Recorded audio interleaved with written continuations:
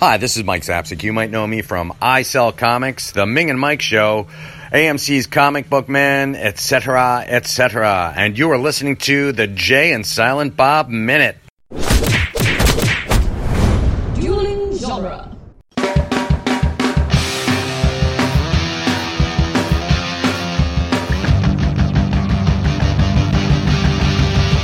Welcome to the Jay and Silent Bob Minute, where we are covering the movie Mallrats, 1 minute at a time. Today we are covering minute 34, which is quite possibly the greatest Force minute ever. I'm Jeff Ferry. I'm Nathan Renly from A Goofy Movie Minute, The Out 5, and Calvin and Hobbescast. Oh, he's so fancy. He's got 3 podcasts. Well, you should be able to use some of those talents for those podcasts, because this minute is both goofy and would probably fit well on the Calvin and Hobbes page. That's true. Yeah, I can see that. Minute 34, it's a lot going on in this minute. It starts with a cigarette and ends with a cigarette. Okay, so it doesn't sound like there's a lot going on, but there really is. In between the cigarettes is where all the magic happens. Yeah, we're starting to get into real heavy Kevin Smith territory here.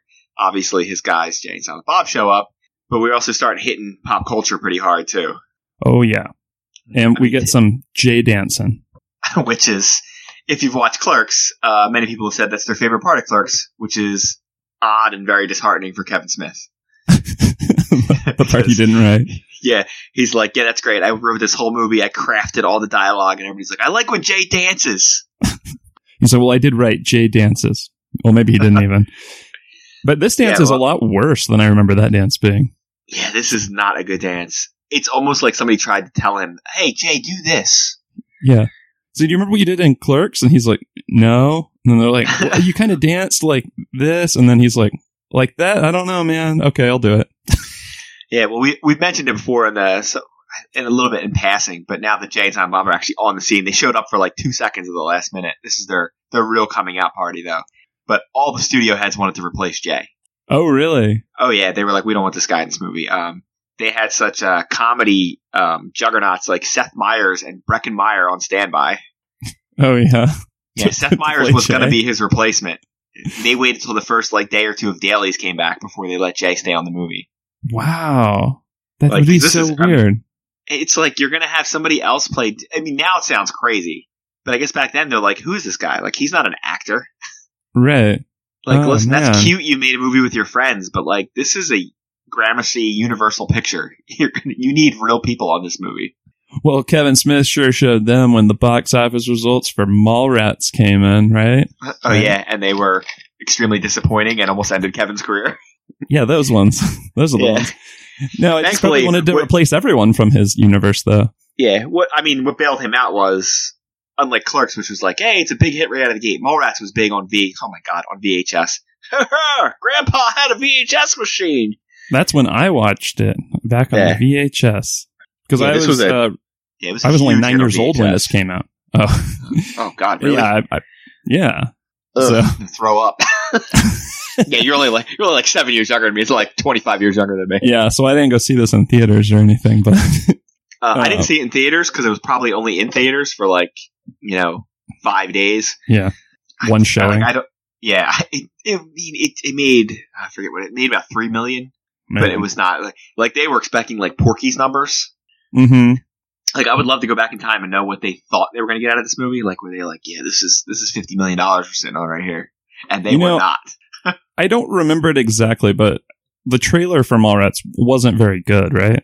Oh no, it's terrible. It's they didn't know how to, as he says in the commentary, Gramercy Pictures didn't know how to market their way out of a paper bag. Yeah. Well, Gramercy Pictures sure showed him. Yeah. When they stopped existing. Yeah, when they folded into another division of Universal and stopped existing. Ha-ha! Right. It's like we got the last laugh. We also got the new Kevin Smith jacket that he's wearing. It's leather. It looks like a large trash bag of sorts. Jeez, it looks so hot. Oh, it just has to be hot as hell. Now, luckily they're in Minnesota, but they're in a malls. Right. Yeah. I don't know. It just seems uncomfortable. Well, I mean, I believe this is the only one. Part of me feels like he only wears that jacket so he can do the stuff he needs to do later when he's gonna basically turn it into a bat suit of some sort, and I mean, he's halfway to Batman already. He doesn't know what superhero he wants to be. He wants to be like 11 superheroes at once. It's kind of like saggy Catwoman, though. From Michelle Pfeiffer's Catwoman, I mean. Yeah, it's like Catwoman before she tailored it. Yeah, she's like not good at tailoring. Yeah, she's like, I'll make my material out of this. Oh, yeah, it's good as it is. Like, I don't know how to make it form fitting. It's just gonna lay over my shoulders and be kind of a duster of sorts. Right. That's true. It does have kind of a Once Upon a Time in the West vibe too, if you're being really generous. Oh yeah. So if you watch the scene that we're watching, like I said, we're watching the uncut version. The uncut version has like right after you see Jay and Silent Bob, Jay starts pounding on the windows, going kitty, kitty, kitty, kitty, kitty, and it cuts to Brody and TS. The scene is like 4 seconds longer. Their first line of dialogue is not in the theatrical cut. When he says they're going to figure out which one they're going to bury up to its neck. Yeah, that's if why when I was looking up the transcript, it wasn't in there. That makes sense now. Yeah. If you watch very closely, at least on the version that I've sent you, you can see where the cut is because Jason Lee skips for like a second. Oh, and the pounding kind of stops too. Yeah, right before he goes, "Hey, Jay," because that's where the theatrical cut picks up. Right. Now, the whole thing is actually so messed up. Now, to get into how right at the beginning of this movie, now you've seen the theatrical cut only, I'm assuming.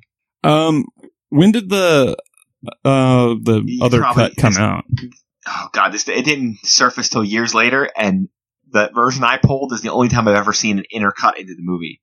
The whole original opening was they go to like the governor. You actually see the governor's ball, and there's like he's dressed up like a Minuteman, and there's an accidental assassination. It's crazy. It makes no sense. Yeah. In the theatrical cut, he just goes to Claire Forlani's house, and then he finds out that Julie Dwyer died. That's the one I saw. Yeah, so that's not even in this movie. You don't even Julie Dwyer's name is not even mentioned in this movie. Huh. So in the theatrical cut, the reason why Michael Rooker hates him is because Julie Dwyer died, or not.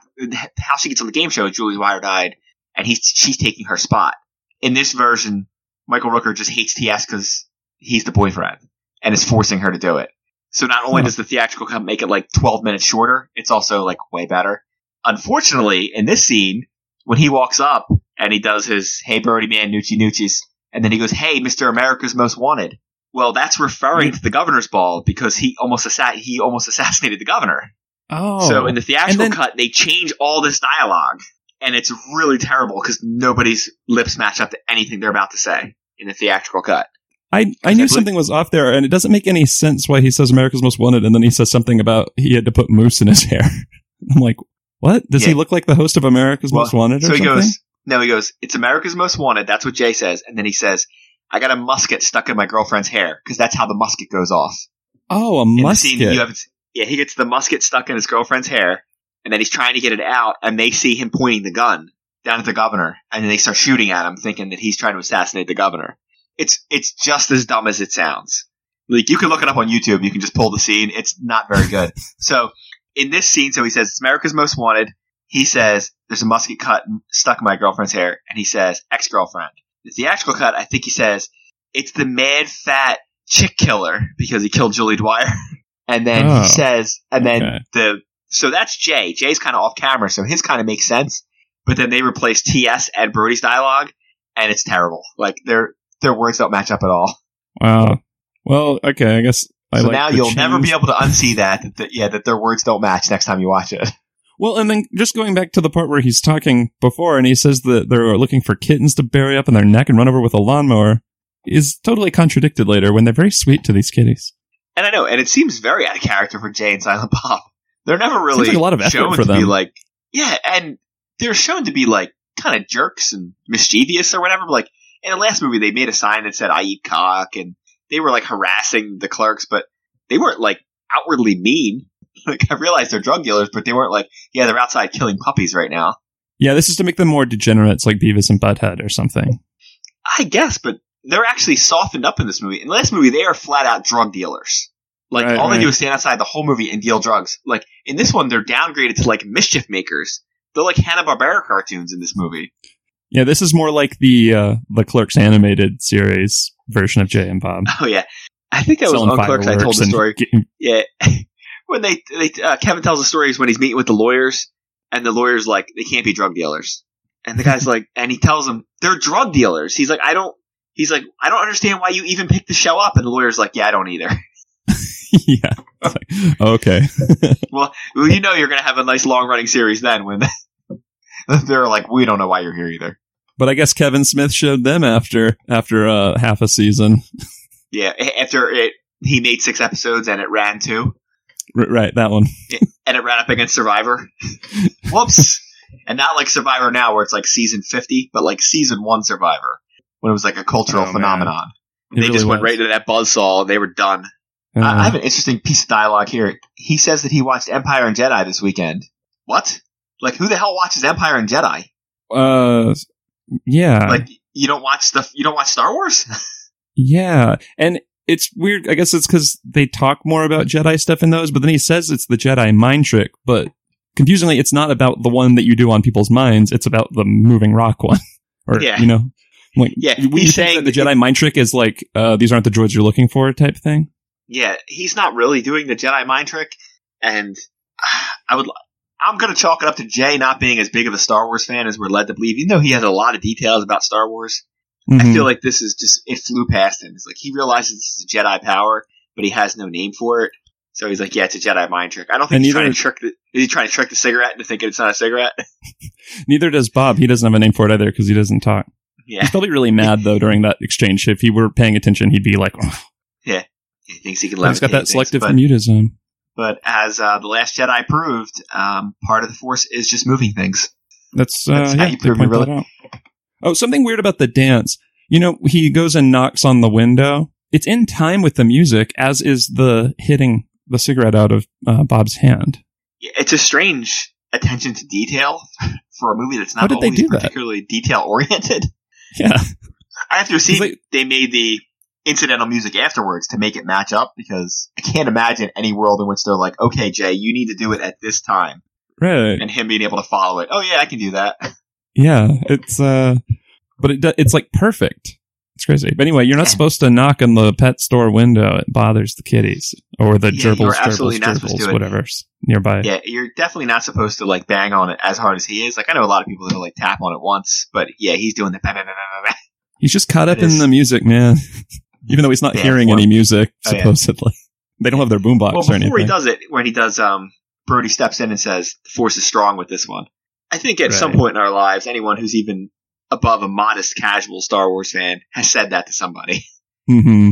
You know, somebody does something, you're like, the Force is strong with this one. And I love the depending on the level of nerdery around, you might get some looks. Yeah. Yeah, that's one of the many phrases coming up this week that I've used in polite or not polite conversation. How a not polite conversation? Well, just the conversation wasn't nice? Yeah, or you just use it completely out of context where it just brings the conversation to a halt. And you're like, listen, I realized that your grandmother died, but I felt like this was a good time for a Star Wars reference. The Force was strong with her. Yeah. I'm not invited to a lot of family occasions anymore. I can see that. Yeah, so we're going to find out that we're going to start to find out they're going to Jay and Silent Bob on purpose. They didn't just wander across them. Right. And they went there at what point get them. I guess this is the weekend, so I guess Jay and Silent Bob, they just, they're Monday through Friday down at the Quick Stop. This is their weekends. They're off. They don't sell drugs. You know, everybody needs some time off from their day job. I mean, they're just hanging out. Maybe if they asked, they would have. Yeah, I mean, I'm sure they don't not travel with it. We get yet another Star Wars reference when he calls him Obi-Wan. Again, this is 1995, as referred to by Alex Robinson. This is the dark times. So this is in between Jedi and when when Phantom Menace comes back. Mm-hmm. So making Star Wars references was really quaint back then. This is before the special editions, so even more so. Special editions are 97, I think, is when they start coming back out. Yeah. The first time that we realized, when it was up on screen, where we were like, ooh, this George Lucas guy might have a few holes in his perfect reputation that we've been holding him up to. Right.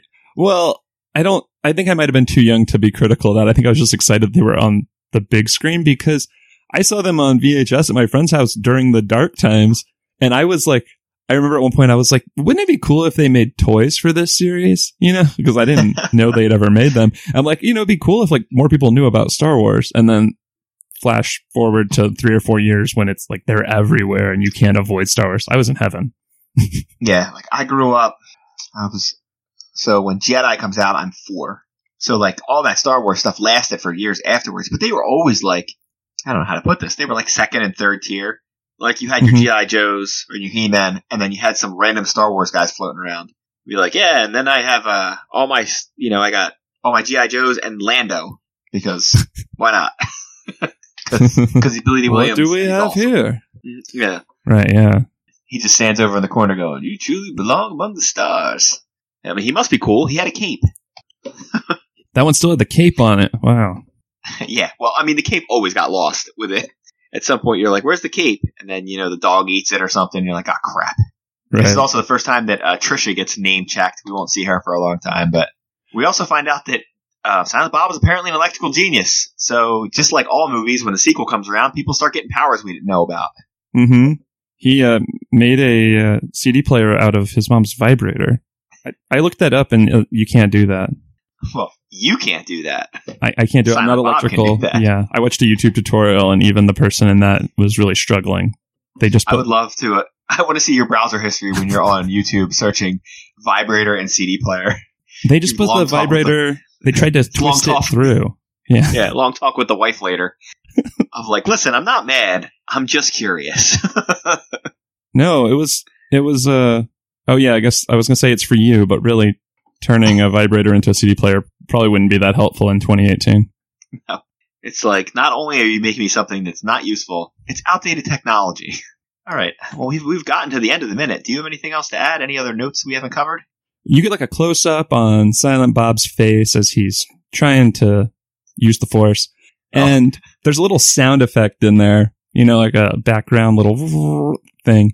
And you can see why, because it'd be really weird to do that silently. But it was the same time, it was the same thought I had when I was watching The Force Awakens during the scene where Kylo Ren's trying to get into Rey's mind. And he's just like, standing there and he's contorting his face and he's doing this. And there's this cool like music and sound effects in the background. I'm like, this would be so weird to film on a silent set. This guy just going, Well, imagine any of those, especially Star Wars, any of those scenes, if there's no music in it, even in like, the Emperor shows up and he's with Darth Vader in Return of the Jedi and they're going to walk across the thing. But like, it's got the Imperial March. Da, da, da. If you don't have that, it's just two doofuses walking around in plastic shoes. Right. Like, this is not intimidating at all. You'd be like hoping for some industrial type sounds in the background or something. Yeah, like, can someone do some arc welding or something? Just start. But that scene in particular where he's like contorting his face and stuff, it brought me right back to that. Yeah. Be like, imagine he's go back to Video Village to watch it and be like, I don't look crazy enough in that. I mean, it's definitely 100% going to be the screen capture for this minute is him with his crazy eyes. Yeah. Because it's a good close-up. Really frightening. And the last thing was that Brody said, as they're walking up during that deleted part, he says $10 says they're going to do the thing with the cats. So he has TS $10 because that's not what they were doing. They were just dancing. Yeah. Well, he doesn't have any money, as we'll find out later. So that's just going to be 10 that goes in the O jar. Yeah. Well, okay. Well, that's it. I got whatever this is, the uncut edition. You find out earlier that he has no job and that he sells blood and plasma to make money. Yeah, selling your blood. Not much of a go-getter. That's the kind of stuff people do in movies for to get money. I've definitely had friends that did that, but they also had to have, something, a student loan or something on the side. Yeah, I've known people that have done it, but most people I've done it for like good reasons, not like, I just need some money. It's like, oh no, I have a friend that has leukemia, so. Oh really? Like, I know nice. tons of people that would donate plasma where I went to college in Albuquerque, and I went there one time because I was considering doing it because I needed some money, and I went through the tutorial, and they were talking about how it can go through your vein, infiltrate your vein, and then you can't give plasma because they can't put your blood back in you, and how the blood comes out and they separate the plasma. And then I walked in and they have all these TVs set up and everyone's just lying in their recliner chairs hooked up to machines watching TV. And it just it was too Matrix for me. It was like, all these people are selling their It sounded bodies. like a pretty good gig to me now. I'm like, this doesn't sound that hard. I can sit in a chair and watch TV. Yeah, I don't love needles, and the fact that it's not really nurses doing it either. It's just people that get the minimum level of qualification. Come on over. I can you. do it for you. I watched the tutorial one time on how to do it. It's no big deal. every one of our technicians used to be a junkie, so they all know how to find the vein. Like, oh, that's comforting. Oh yeah, like I can find a vein in your arm, in your foot, like anywhere. Yeah, that's their guarantee. All right, I don't think I have anything else. So, do you want to tell everybody out there in podcast land where they can find you? Sure, you can find me on iTunes or by Googling the following podcasts: A Goofy Movie Minute, about a goofy movie, minute by minute, kind of like this one; Calvin and Hobbes Cast, Calvin and Hobbes Strip by Strip; and the A5. That one's about The Office, and it goes episode by episode. The A5 is with a V. It's a reference to The Office, but you'll have to put that in quotes to get it. How far into that one are you? I think that's the only one I haven't looked at. We're about a third of the way through the second season. It's going great. You got a ways to go. How many seasons? We're in the good times. 9. Oh my god. Well, it's even worse for Calvin and Hobbes because at my current rate, I'm not going to be done for 250 years. Oh my god. I don't feel so bad about anymore having like 5 or 6 movies to do. All right. Yeah. Well, if you're looking, so hopefully no one's counting on that. It's like, I hope you're going to have to put in your will that your heirs have to do it. Like, listen, this is part of the day. You got to just keep going. Yeah, I'm going to pass it on like Kiss too. All right. So if for some reason you're looking for us, you can find us over at Dueling Genre with a whole host of other Movies by Minute podcasts, probably better ones than this. You can always find us on Facebook, Jay and Silent Bob Minute. If you want to chat us up, you can find us at Jay and Silent Bob Quicker Stop. We're always talking about whatever nonsense gets brought up this week. There's always something silly we have to fight about. All right, I think that's about it. Force is strong with this one.